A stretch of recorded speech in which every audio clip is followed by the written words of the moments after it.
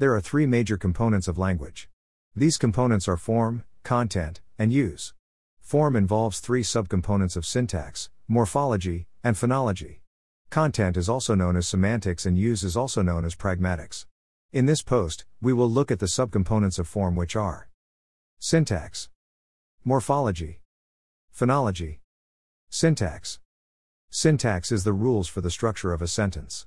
Syntax deals with such details such as sentence organization, the order of clauses, relationships between words, elements of a sentence, etc. Syntax also determines which word combinations are acceptable. For example, if I say he went to town, it is acceptable. However, if I say town to when it does not work because of the syntax of English. There are certain common rules of syntax. A sentence must contain a noun phrase and a verb phrase. Using our previous example, he went to town contains a noun phrase he and a verb phrase went to town. Another example would be that the big dog ran to the house. The noun phrase for this example is the big dog and the verb phrase is ran to the house. Morphology. Morphology is focused on the organization of words. Morphemes are the smallest grammatical units possible.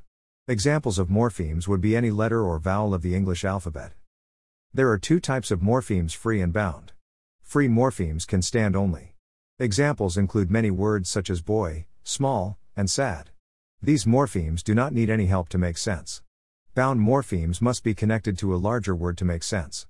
Examples include prefixes and suffixes such as un, non, li, s. Phonology.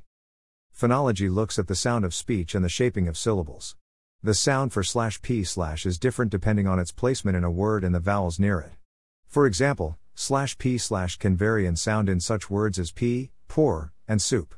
Each word contains /p/ but the sound is slightly different. Sequencing also changes the of words. The ed sound is different in jog than it is in walk. The first has a /d/ sound while the second has a /t/ sound. Conclusion. There is much more to be said about language form. The understanding of syntax, morphology, and phonology helps in better understanding language acquisition.